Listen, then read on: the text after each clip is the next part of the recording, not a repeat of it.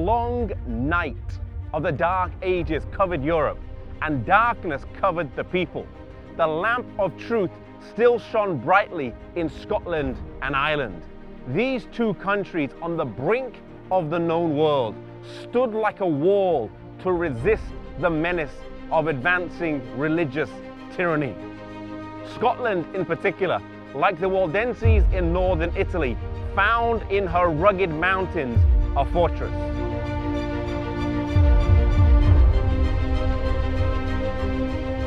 Iona is an isolated island that has become famous in Christian history. It became a central point to the Celtic Church for many centuries, preserving true biblical faith, teaching, educating, and sending out missionaries. The story of Iona starts with a man by the name of Columba, who was actually from Ireland and was born of royal descent. He lived in Ireland and worked there till the age of 32. And from the ages of 25 to 32, he is credited with raising up over 300 churches. Having a missionary spirit burning deep within him, he set sail from Derry in the year 563 with 200 of his companions and came to Scotland.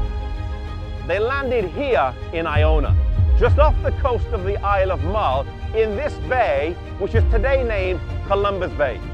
Despite finding a windswept and barren island, they built houses, planted crops, and founded a Christian school which would later attain the highest reputation for the pursuit of biblical study and science.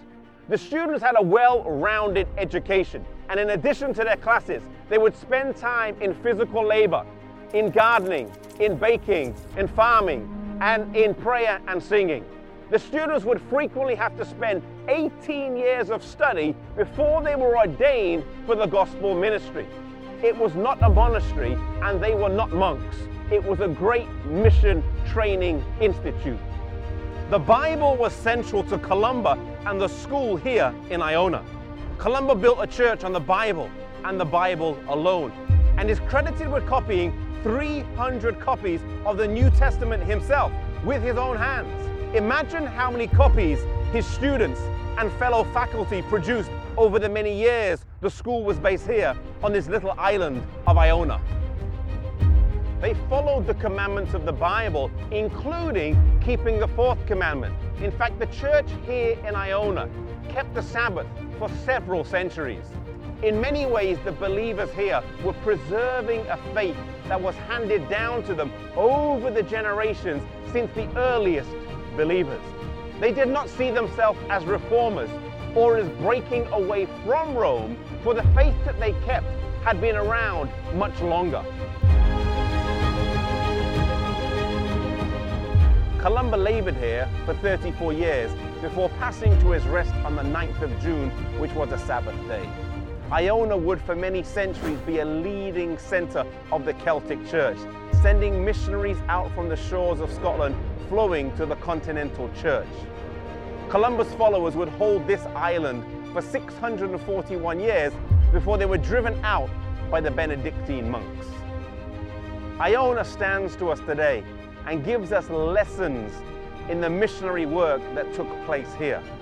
While today many people come for a time of peace, reflection, and contemplation, a place where they can feel closer to God, we cannot deny the work that took place here.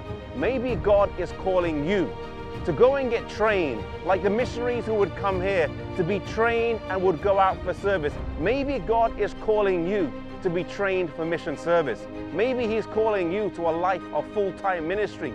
Maybe God is calling you to change the whole course of your life. And if God is calling you, harden not your heart and follow the Lord's leading.